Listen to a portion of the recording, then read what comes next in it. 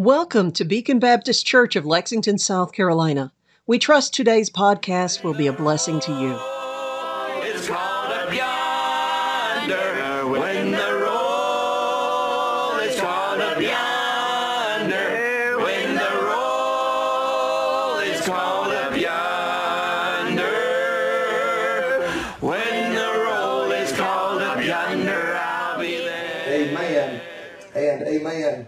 When we come to Acts chapter number 27, I know we've read a very lengthy portion of Scripture this morning, but really the entire chapter is one account of an event that took place in the life and the ministry of the Apostle Paul. These 44 verses have much to speak to the child of God today, and I want us really just to look at, in particular, take our thought out of one verse that's here in this passage for this morning. But if you think about the book of Acts just for a minute, you know that the Apostle Paul was saved in Acts chapter number 9.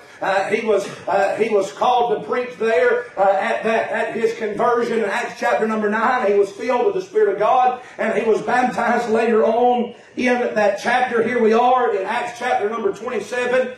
Historically, on the timeline of the days of the early church, this is now some 28 years after the conversion of the Apostle Paul in Acts chapter number 9. And 28 years later, we still find the Apostle Paul on the firing line, serving God faithfully, giving his life for the glory of God. Amen. And I'm just thankful that I think about this. 28 years later, you don't find Paul, you don't find him by the side of those Judean roads quitting on God. You don't find him stopping. You haven't even found Paul even lighting things up a little bit. Amen. He hasn't slacked off a bit. Amen. When we come to our text in verse number 1, the Bible says, when it was determined that we should sail into Italy, they delivered Paul, and notice these next few words, and certain other prisoners.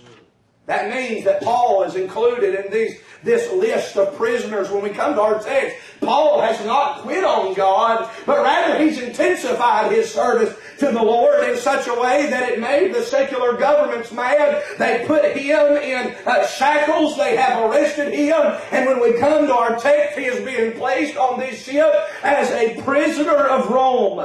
He was arrested in the temple just a little while ago, sometimes about 2 years ago. By this time, he had been arrested in the temple of the Lord for bringing 4 men to the temple to observe an Old Testament law of purification. When he was in the temple, the Jews had falsely accused him of bringing a Gentile into the temple. That was just accusation. They saw one of Paul's Gentile fellow laborers for the cause of the gospel's sake standing on the outside of the temple. They supposed that Paul had brought him in, which never was the case, and they trumped up false charges to arrest the Apostle Paul for doing nothing more than obeying the laws that they say they believe. They accuse him and they arrest him in the temple for defiling the temple. And by the time we come to Acts chapter number 27, Paul has stood before 6 tribunals. He has stood 6 times giving a testimony as to his innocence and as to the crimes that he is being accused of. He has stood before the infamous Sanhedrin Council and they could find nothing wrong with him. He has stood before Felix. Felix dies and he now stands before Festus. Felix is ruler as the governor of that part of the world. Then the last chapter, Acts chapter number 26, he stood before King Agrippa, and even King Agrippa, after hearing the testimony of the Apostle Paul, he says there's nothing, he's not guilty. There's nothing that he's done that is worthy of bonds. He even said, your testimony almost persuaded me to be a Christian. Agrippa was convicted by the testimony of the Lord, but he said, outside of me being convicted of my sin, I don't have anything to by the law convict you of. And he said that you would have been set at liberty had you not requested an appeal to Caesar. When we come to our text, Paul is on his way to appeal to Caesar. This Caesar that Paul is appealing to, I mentioned this to the teens this morning, this Caesar that Paul is appealing to is probably one of the most wicked men to ever live. He was a man, his title was Caesar, the Roman. He was the Roman emperor of the Empire of Rome. He was the emperor. His title was called Caesar, but his name was Nero.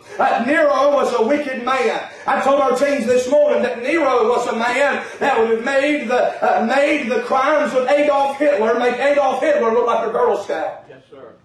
What Nero would do is he would slaughter Christians, and he would take their dead bodies and he would turn them into torches, and he would light them on fire and use them as torches to light his personal gardens in his palace. This man had a thirst for blood. This man was insane. He had even committed murder towards his own mother. This is who Paul was having to face.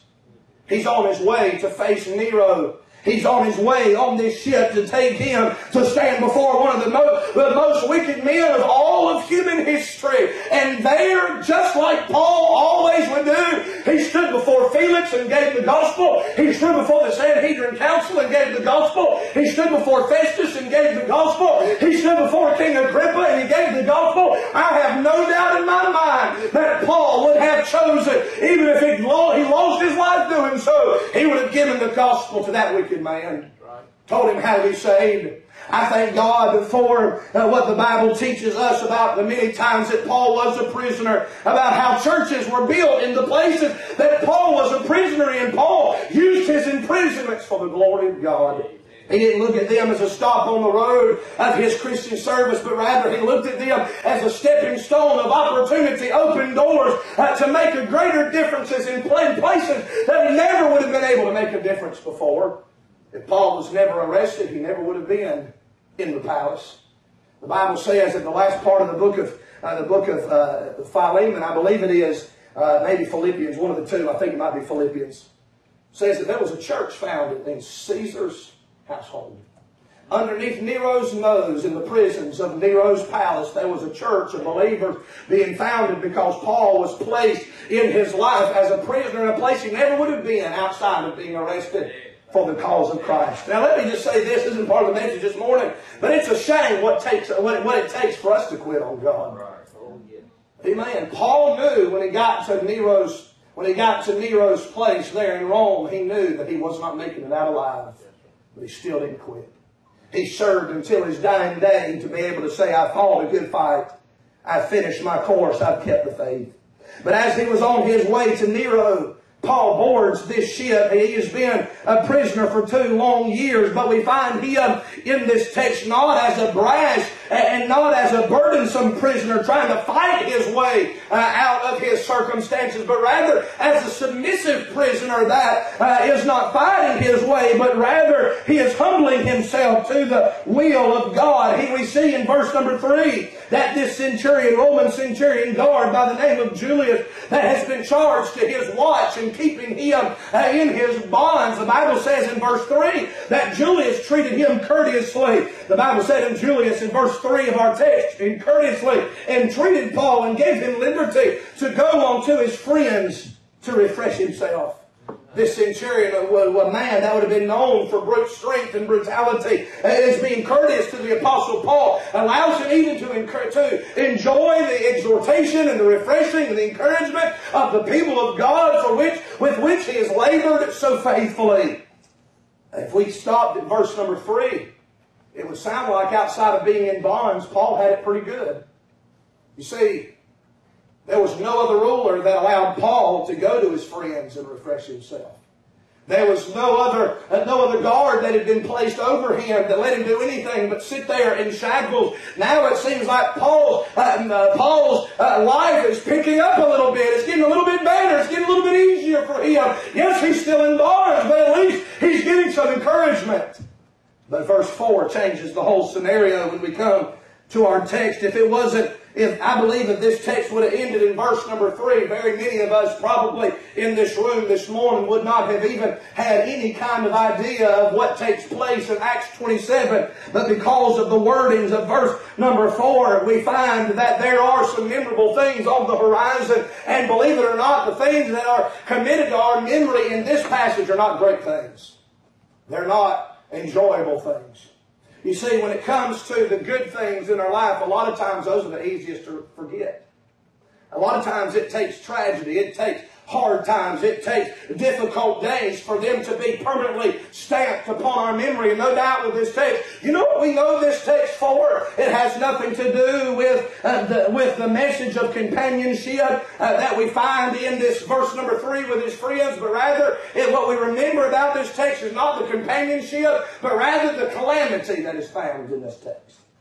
Because verse 4 tells us of the contrary winds that had come into the picture, and that by verse number 14, these contrary winds would have become a chaotic storm called Euroclydon. Think about verse number 14 with me, where the Bible says, and not long after there arose against it a tempestuous wind. I don't think that sounds very fun, do you? Tempestuous, that's not even fun to say, much less to go through. A tempestuous wind called Euroclydon. You know a storm is big when they start giving a name to it. Is that not what we do in the United States of America? You have a tropical storm come up somewhere in the seas on the coast, and it's beginning to pick up steam, pick up wind. It becomes bigger and more powerful and more aggressive, and the tropical storm becomes a hurricane. And when it becomes that tropical storm, you give it a name. Yes, sir. I think about this part of the world. Think about the state of South Carolina. I can't hear anybody that was alive during the time talk about a hurricane without hearing the name Hugo come up. South Carolina remembers Hugo. Why? Because it was a storm big enough it had to have its own name. So that in all the annals of history, when you thought about the effect that that storm had on that place, you would know what location and what time frame you were talking about, because the storm was given a name. You'll always think about the 1980s and the great storms of the 1980s when you hear Hugo, because you gave it a name. You think about the early 2000s in the lower part of the world, especially Louisiana and places like that. You think about Katrina. Think about just a few years ago, you'll think about Harvey and some of the other hurricanes that came about. Powerful storms that were given a name because of how strong and damaging and aggressive they were. Paul was a prisoner for the cause of Christ. He was put on this ship for the gospel's sake. And the Bible says in verse number 14 that a storm arose so big they had to give it a name. This morning I want us to look, and maybe even tonight as the Lord leads, I want us to look at what the Bible has to say about this great storm that Paul and those men that went through this with him, what they went through. And I want to look at a particular aspect of the text concerning this storm. Look at verse number 9 with me, and in particular verse number 10. The Bible says in verse 9, and when much time was spent. By the way, what we're about to read is prior to the storm. What we find before this is there's just some wind. It's contrary wind. It's coming against them, but it has not become the great storm Euroclydon yet. Well, I believe with all of my heart the reason why they faced Euroclydon is because of what they did in verse number 9 and verse number 10. Because Euroclydon was not for them. That storm was not for them. They did not have to be in that part of the water that was going through that great storm. Look at verse 9 with me. And when much time was spent, and when sailing was now dangerous, because the fast was now already past, those feast days were already behind them, Paul said, we're not in a hurry to get where we're going, because we don't have to make it by the feast anymore. It's already past, the fast rather. He says, Paul admonished them. The word admonish there means to advise. It means to advise a different course. It means to warn and to reprimand someone firmly. Paul here is not just giving tender, soft, compassionate advice. Paul here is giving them a message from God. And when he admonishes them, he is giving a strong, stern warning to them. Look what it says in verse 10. He said unto them, Sirs, I perceive, and no doubt you talk about perception in the Bible, it is a perception that you get from God. He said, I perceive that this voyage will be with hurt and much damage, not only of the lading of the ship, but also of our lives. Now look at verse number 11.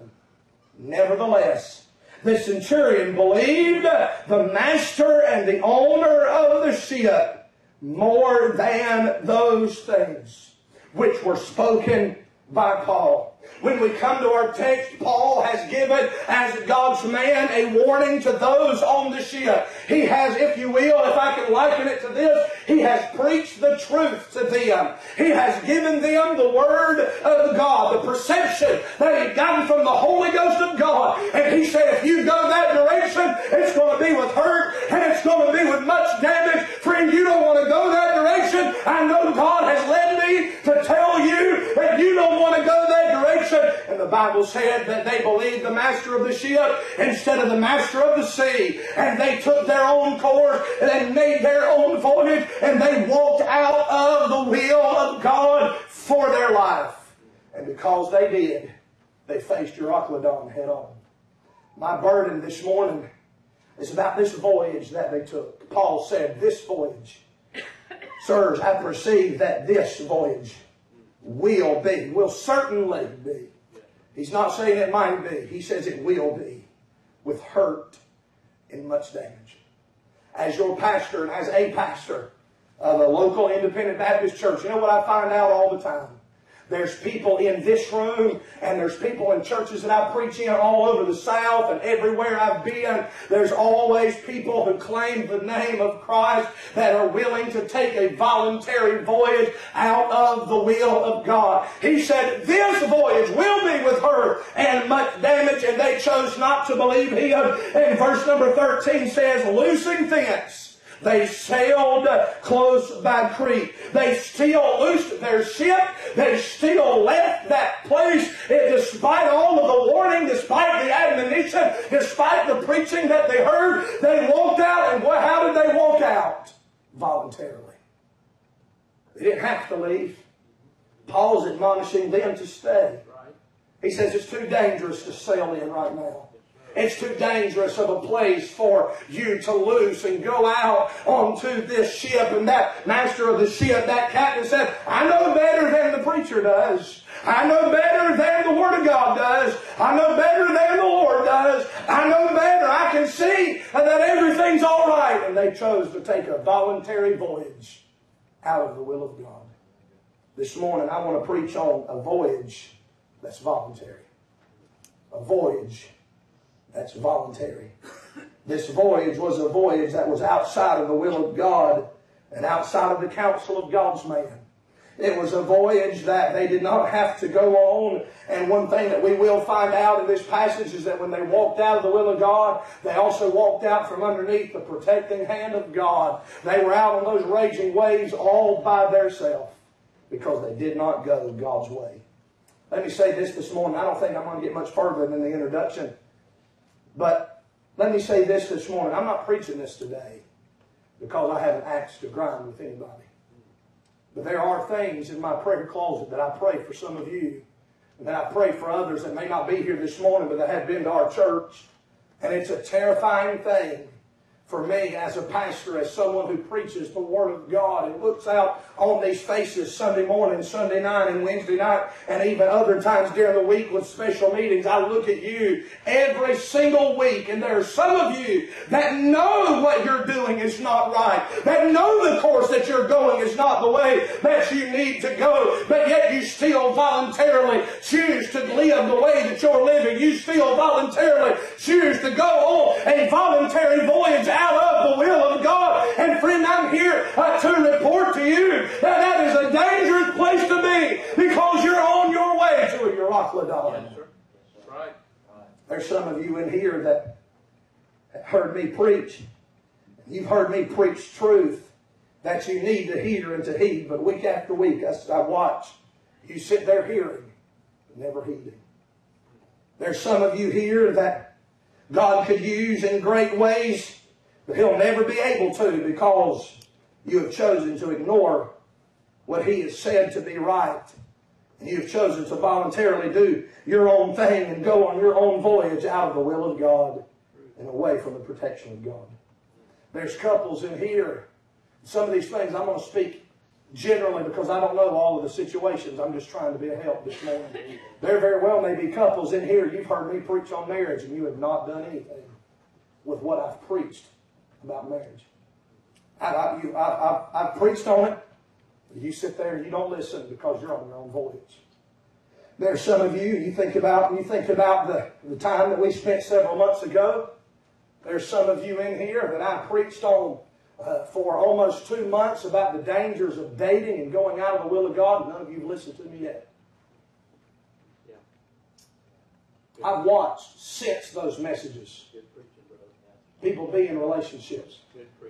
I've watched people pick up new relationships that they never should have had, that they don't need to have. Right. How can you hear messages about it and stay doing on what you heard preached against? Preach it, brother. There's some people in here that I preach time and time and time again on faithfulness to the house of God and to the things of God and to the ministries of the church, but yet you're on your own voyage. You're going to do what makes you feel right. You're going to do what makes you feel comfortable. You're not going to do any extra. You're not going to put anything else in another place. You're not going to put the church house and the things of God in the proper place, which ought to be first place. Right. Because you're on your own voyage. True. It's a dangerous place to be. Yes, sir. Let me say this while I'm on that subject. I have watched people in here, and I hope I'm not offending nobody. I'm just trying to help you this morning. Go ahead, brother. There's people that I've watched in here that were faithful when I came, that now I have to pray for you on Wednesday nights, praying that you'll show up on Wednesday night.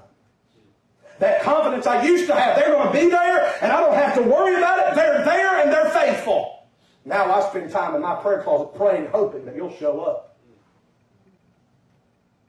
That shows a danger. I'm terrified for some of us in here this morning. Let me say this, I'm not here because I have to be. I'm not in this church just because I'm the pastor. I'm here because I want to be. Before you ever called me, I gave a yes to that for that dear pastor that was here before me, Brother Caldwell. When he asked me to come, I voluntarily said yes, not knowing that I was going to be here today. I'm here because I want to be. You can't make me come, and I can't make you come. But I do believe that there is a God in heaven who should make you want to come and make you want to be here and make you not want to lay out for any old thing. There's some of you here that are on your own voyage and you'll miss church for a job that has become your God. You'll miss church rather for a hobby that you know better than to let it cause you to replace your time in the house of God with it. Let me say this, my policy, my whole life when working a job was to not let any job or any hobby or anything in my life take God's place in the house of God. Sometimes I got paid less. Sometimes I didn't make great money. But I was not going to, I even would tell my employers, when I signed up for a job, and if they told me, if you're going to work here, you've got to work Sundays and Wednesdays, I took that as an opportunity for them to be letting me know this is not God's will for your life. God, through their words, gave me direction signs for my life and for my family and for the direction that I was going to go with. This is not God's will. Guess I've got to pray for something else. I would tell the employers sitting across the interview desk, because as far as I was concerned, I didn't have nothing to lose. I had a God in heaven who was going to take care of my needs. I didn't have to bow to them and what they wanted from me. I did not have to do that. God was going to take care of me, and God was going to take care of my family. Amen. And there have been times when He's had to do that. My wife would testify to that. There's times we've had to pray bills in, but guess where we were? We were in the house of God. We were serving the Lord. I was preaching the gospel. I didn't give up anything in my life to serve God. God gave me everything that I needed right when I needed it. Amen. I would tell those employers sitting across the desk on an interview with them, I would tell them, I said, I am a Christian. I attend my church faithfully. I support everything we do down at Resurrection Baptist Church in Calpena, South Carolina, where I was a member of before God sent me off to pastor. And I would tell them, I am a Christian. I am a church member, but more than that, I am a Christian. And I'm not going to sin against my Lord in trying to be your employee by missing out on the things that God does in His house. You know what sin is? Sin is you not doing anything that God told you to do and God commanded you to do. When the Bible says in Hebrews 10:25, not forsaking the assembling of ourselves together as the manner of some is, but exhorting one another so much the more as we see the day approaching. When God said, do not forsake the assembly of the people of God, you know what God was saying? He said, don't miss. There's times you legitimately have to work and you get fired and you wouldn't be able to provide for your family if you didn't. That's one thing. That is a meritable excuse for not being able to be here. Anything short of that is not a meritable excuse. If you are sick and you are contagious and sick and you cannot be here and it would impair your ability to be here and be a blessing in the house of God because you're so sick, that is a meritable reason not to be here. Right. Brother Andy and Miss Deborah told me, and I don't know where they are this morning, but I'll leave that between them and the Lord. But they told me a couple of days ago, a little while ago, that one service they missed, they said, preacher, we're sick as a dog. We've got a virus over here at the house. And I told them, I said, y'all take care and don't bring it to church. We've had enough people in the hospital and sick. You know what that was? That was a legitimate excuse. If you're sick, if you're working and there's no way that you can get out of it without losing your job, that's a meritable excuse. If you're on an occasional vacation with you and your family, I believe everybody in here is entitled to a vacation. I believe there's some times you've got to unhook and go out with your family and enjoy that time. I do believe you ought to be careful with that because I've met a whole lot of people that are always on vacation. I'm not talking about vacation from me. I'm talking about a vacation from your work and all that. If you can still work, you're not on vacation. If you still show up at the job every day on Monday morning, you're not on vacation. Your vacations don't only last on Sundays and Wednesdays. Amen. Goes right there. Amen. But that's the way I take it, because here's the reason. That's not my opinion. But because anything else would be forsaking God's house. When you could be here and you say, I'm not going to be, because of whatever reason you come up with, you're forsaking the house of God. God said, do not forsake the assembling of yourselves together. When God commanded that and He said that, He said for you to do any less than what He commanded is not what He wants. For you to do anything, not to do something that He tells you to do, or for you to do something He tells you not to do, it is a sin. That's just plain Bible preaching. James says, for him to knoweth to do good and doeth it not, to him it is sin. You know what is right. These men knew what was right. If they had any spiritual temperature at all, they would have known that it was too dangerous to sail in. I don't know if that captain was just trying to show off his skills on the sea. And you see it in the text. He did have some pretty good skills on the sea. What you find him doing throughout these first few verses of Acts 27, as he goes by this one place, in verse 4, as he goes under Cyprus and as he sails over Cilicia and Pamphylia, what he's doing is he's navigating the waters to the most safe place to sail in those contrary winds. He knows what he's doing. He would have known by looking at that sea that it was too dangerous. If Paul can tell, Paul was not a fisherman, Paul was not a sailor, Paul was a tent maker by his trade and occupation. If a tent maker, a common man that works with his hands and has no knowledge in fishing, if he can see it's too dangerous to sail in, no doubt, he said, I perceive this, I got this from God. When God says that it's too dangerous for you to sail, you should not go sailing unless the captain of the sea tells you can go. If he can see it's too dangerous, that fisher, that captain would have known it was too dangerous. There's some people that I've witnessed to, I've talked to. There's people even in this church. You know what you're doing is dangerous. You know that you're tempting your heart with things that are unspiritual. But yet you do it anyway because you think you know what's best for you. You think you can have your opinion and bring God over on your side. God's not interested in coming over on our side. God is interested in us going on His side. Amen. I think about Joshua there in the book of Joshua. The captain of the Lord of hosts comes. He asked him, are you for us or for our adversary? He said, I'm the captain of the Lord of hosts. Well, in other words, what he was saying, I didn't come to take sides. I came to take over. Guess who is coming this morning to take over? Jesus is. That's right.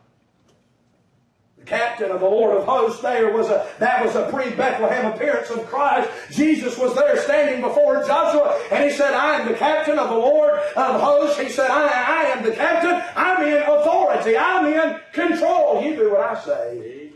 He's not interested in getting you on he's not interested in coming over on your side, just like that captain of the Lord's host didn't come over on Joshua's side. He said, Joshua, you either deal with the program or you get gone. That's what he told him. I'm coming to take over. Good preaching. God needs to take over Yes, sir. our lives. Right. Some of us are giving God part of our lives. Some of us used to give God more of our lives, but we're slowly letting some things go. That's not the way that we need to be today. Amen. God needs to be in control. And if He's not in control, we need to be in this altar asking God to be in control of our lives again, having all of us and having His say in all of the decisions that we make. Amen. Some of you are on a voluntary voyage out of the will of God. You're not even concerned about it. It's sad that I am more concerned about your spiritual condition than you are. It's sad that I am more concerned over the spiritual condition of your children than you are. It's sad. By the way, you'll never be able to have children live a godly life just by them hearing the preacher give them truth and having the preacher give them right doctrine and sound words. If it is not reciprocated at home, if it's not enforced at home, I can preach until I'm blue in the face. I can preach every Sunday, preach my heart out, preach my guts out every Sunday morning, and until you start backing it up at home and leading your children in it, your children are still going to go the same direction. That's right. That's right. Yes, sir. Because let me say this, and this, part of this is again with coming to church. It's one of the easiest ways to teach your kids to be spiritual. Just show them up. Yes, sir. The way that you live your life will teach your children what is important to you. That's right. If you're good being Sunday morning only, guess who's watching that? Guess who you're teaching that to? You're teaching that God's important on Sundays, but Sunday night is not important. He's not important enough to get you to the house of God on Wednesday night. I know you've had a hard week. I've worked jobs. I've had hard weeks. I would work hard on my job, then go to the house of God and preach like I'm doing to you. I would have worked a full shift, and I get more tired preaching than I did working a whole day's work on my jobs. I would put in 2 days worth of labor in one day. You know why? Because people need to hear the truth. That's right. That's good, brother. If I was willing to do that, you know what I taught my wife? Jesus means. I'm telling you, there was times, and I'm not any superior Christian. I'm just telling you what I know and what I've experienced. I'm not saying that I'm the perfect example. You could ask my wife; she'll tell you, "Amen." I hope she wouldn't be too descriptive about it, amen. But she'll tell you, I'm not the perfect. I'm human. But I can only tell you what I've experienced, what I've been through. My wife has watched me serve Jesus from sun up to sundown. She does know if there's one thing that's important to Josh Lawson more than anything else, it is Jesus Christ. If there's anything that is important to him more than even her, more than even my son, it is Jesus Christ. There have been times that I've walked away from them to go somewhere way off in another town, in another place, in a jail cell with someone, in a room in prison, surrounded by prisoners and having bars closed behind me, just to tell people that there's hope in Jesus. She saw me walk into broken homes and see me walk into children's shelters and preach the gospel to people who have no other hope. Why? Why would I walk away from them? Because Jesus means more than even my own family. Yes, sir. And I believe that Jesus will cause a love for my family, and I'll put them first above anything, but Jesus means the most. Yes, sir. Doing what He said means the most, and when you don't do the simple things that God has commanded of you, you are teaching your children, number one, that Jesus does not mean as much to you as your words are saying. Because your children aren't going to learn by your words, they're going to learn by your life. That's right. Yes, sir. If you're not faithful to the things of God, you'll never be able to expect to raise children that are faithful to the things of God. If you're not going to come to church every time the doors are open, you're not going to make arrangements to do so. Put things in your life in different places to do so. Guess what? You'll teach your children that work comes first, and that hobbies come first, and your golf game comes first, and your hunting club comes first, and your social activities come first, and then you will bring the worship of God to a place to where it's convenient rather than conviction. That's right. That's good preaching. What are we teaching our children? Yes. How are we showing God that we care? What are you showing to other Christians means the most to you? God is not playing with us when He gives us commands. God did not give in the Old Testament in Exodus and Deuteronomy. Guess what? God did not give 10 suggestions. I don't care what Perry Noble taught those years ago. They were not 10 suggestions. They were 10 commandments from God. And if you do not change your life and line your life up with His laws, you are out of the will of God. You are in sin. And the psalmist said, if I regard iniquity in my heart, the Lord will not hear me. You want to know why this preacher's so burdened this morning? It's because there's some of you that when we ask to pray, I spend time praying burden for you because I know you can't. Because you're regarding iniquity in your heart. I'm just telling you what the Bible said. God told David to pin down, if I regard, if I hold, if I put a place for iniquity in my heart, God's not going to hear you. There's some of you who prayed prayers this week that God hasn't heard. There's some of you that are praying prayers for loved ones this morning that God will not hear until you get things right with Him. Your spiritual condition is everything. Brother Rackley says it time and time again when he preaches our spirituality is our survival. Literally in our text, their spirituality would have been their survival. Paul said this voyage, the voluntary voyage they went on, will be with hurt and much damage. He said, if you're going to get through, you're going to have to be spiritual. They made an unspiritual decision, and it caused much damage into their life. Some of you in here are as mad at me as you ever would be. Yes. Was it not Paul that said, maybe somewhere in the Gospels, oh, forgive me, I know the verse, I don't know the address. The Bible says, am I become your enemy? Because I tell you the truth. There's some of you may be tempted this morning to walk out these doors today and never come back, never darken the doors. And the reason is because you heard the truth. Yes, sir. You ought to be thankful that someone loves you enough to tell you the truth. And I'm not talking about just me. You ought to be thankful every time Brother Caldwell ever got up and preached to you the truth because you needed it. You should be thankful every time your Sunday school teacher gets up in the class and tells you the truth, or sits there at that table and tells you the truth. We are living in an age of lies and deception. We're living in a day where people would rather lie to you than tell you the truth. You ought to thank God that somebody tell you the truth and tell you what God said so you can know how to get it right and have your relationship with God be everything that it needs to be. Amen. Brother. I would be a horrible excuse of a pastor to call myself your pastor. You do know the word pastor means a shepherd. You know what a shepherd does when the sheep go astray? He has a rod and he has a staff. And that rod is used for protection from any outside. You have some kind of predator comes in. He'd use that rod, literally just a big stick that he would beat that predator off with to save his sheep. But what a shepherd's known for is not necessarily the rod as much, but it's the staff that he carries. That shepherd was known for his staff. I think about Brother Adrian Rogers when he died. He died after many decades of pastoring Bellevue Baptist Church in Memphis, Tennessee. Brother Rogers, when they laid his casket before the church and the new pastor, Brother Steve Gaines, preached the funeral, one of the things that they did at that funeral that's always etched in my mind, you'll see that casket at the front of the church. They've got videos of it today. That casket had a shepherd's staff laid across it. Because they said for the last 30, 35, 40 years, I think it was, this man was our shepherd. And he shepherded our congregation. A pastor is to be a shepherd.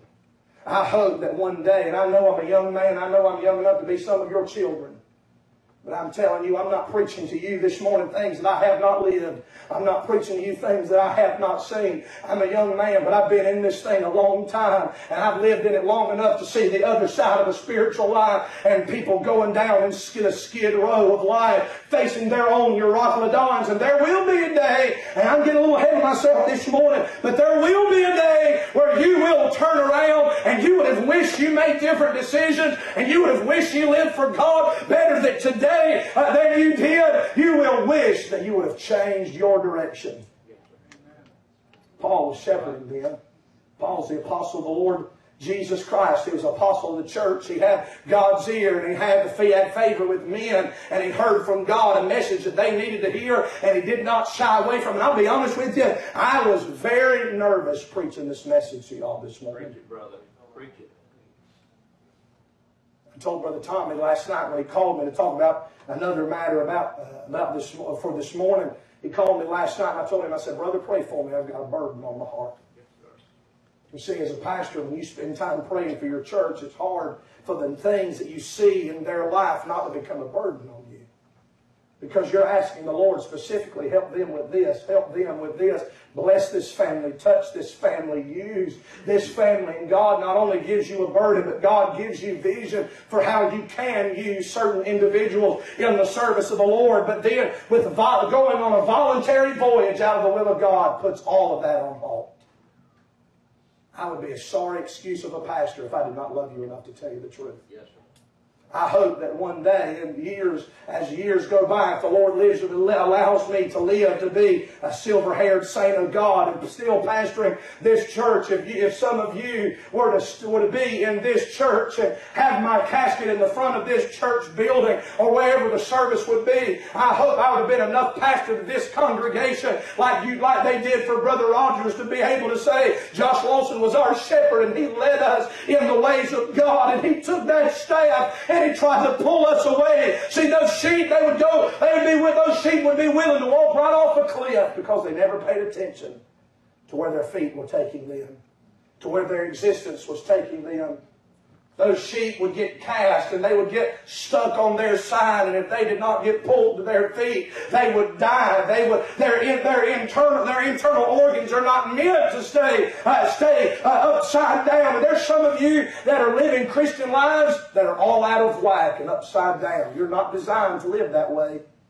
God did not create you to live that way. God did not design when He worked in us and you life. He did not design it for that to work. That shepherd would have to go to them, take that crook on that staff, pull them to their feet to where they won't die in their own shame. They would take, where that one was going off the edge into certain destruction, the shepherd would take that staff and he would pull them back to safety. This morning may have been ordained from heaven for some of you to find your place in an old-time altar as the shepherd of this flock tries to take the staff of the Word of God and just show you that you're headed for destruction, you're headed for hurt and much damage, and you need to amend some things in your life. You need to get serious about God. You need to let Him be in control. You need to make the right decisions. You need to listen to the preaching. You need to listen to the advice of the Holy Ghost. You need to listen to the God of heaven and the Word of God, lest you face your own personal Euroclydon. That's right. I'm trying to warn you this morning. Preach it, brother. Sometime down the road, we'll look at what this voyage did for them. There's several things in this text that this voyage ended up doing for them. One of the first things that's mentioned, I'll get a little ahead of myself, but let me just mention this and we'll be done. Verse number 10 says that this voyage will be with hurt and much damage. Verse 9 says it was dangerous. The voyage will be a dangerous voyage. The voyage will be a damaging voyage for you if you're not careful. Many other things in this text that this voyage will mean for you. This morning, just by way of introduction, I just wanted to warn you. Let you know personally that there's a number of people that I'm looking at this morning that are on your own voyage out of the will of God. You're not where you need to be. And you need to choose today whether you're going to walk out, you're going to believe the master of the ship, the one that's driving the direction, which in this case would be you. You're charting your own course, I'm going to do what I want to do, whether the Word of God tells me it's wrong or not. I'm going to do what I want to do. I'm going to let this influence in my life have its way over the Word of God and the Spirit of God. I'm going to let this person or this agency or whatever have its will and its way with my life instead of letting God have its way. How serious are you about the things of God? How far do you want to stay from your rock? Too many people want to live right on the edge of the greatest, the heaviest winded storms of their life. I'm telling you, it's never a good choice to walk out of the will of God. The safest place you can be is in the perfect will of God, and the most dangerous place you can be is outside of the will of God. Let God speak to your heart if you need to come and do business with God. Thank you for making us part of your day. We would love to hear from you. Please find us on Facebook or at our website, bbclexington.com.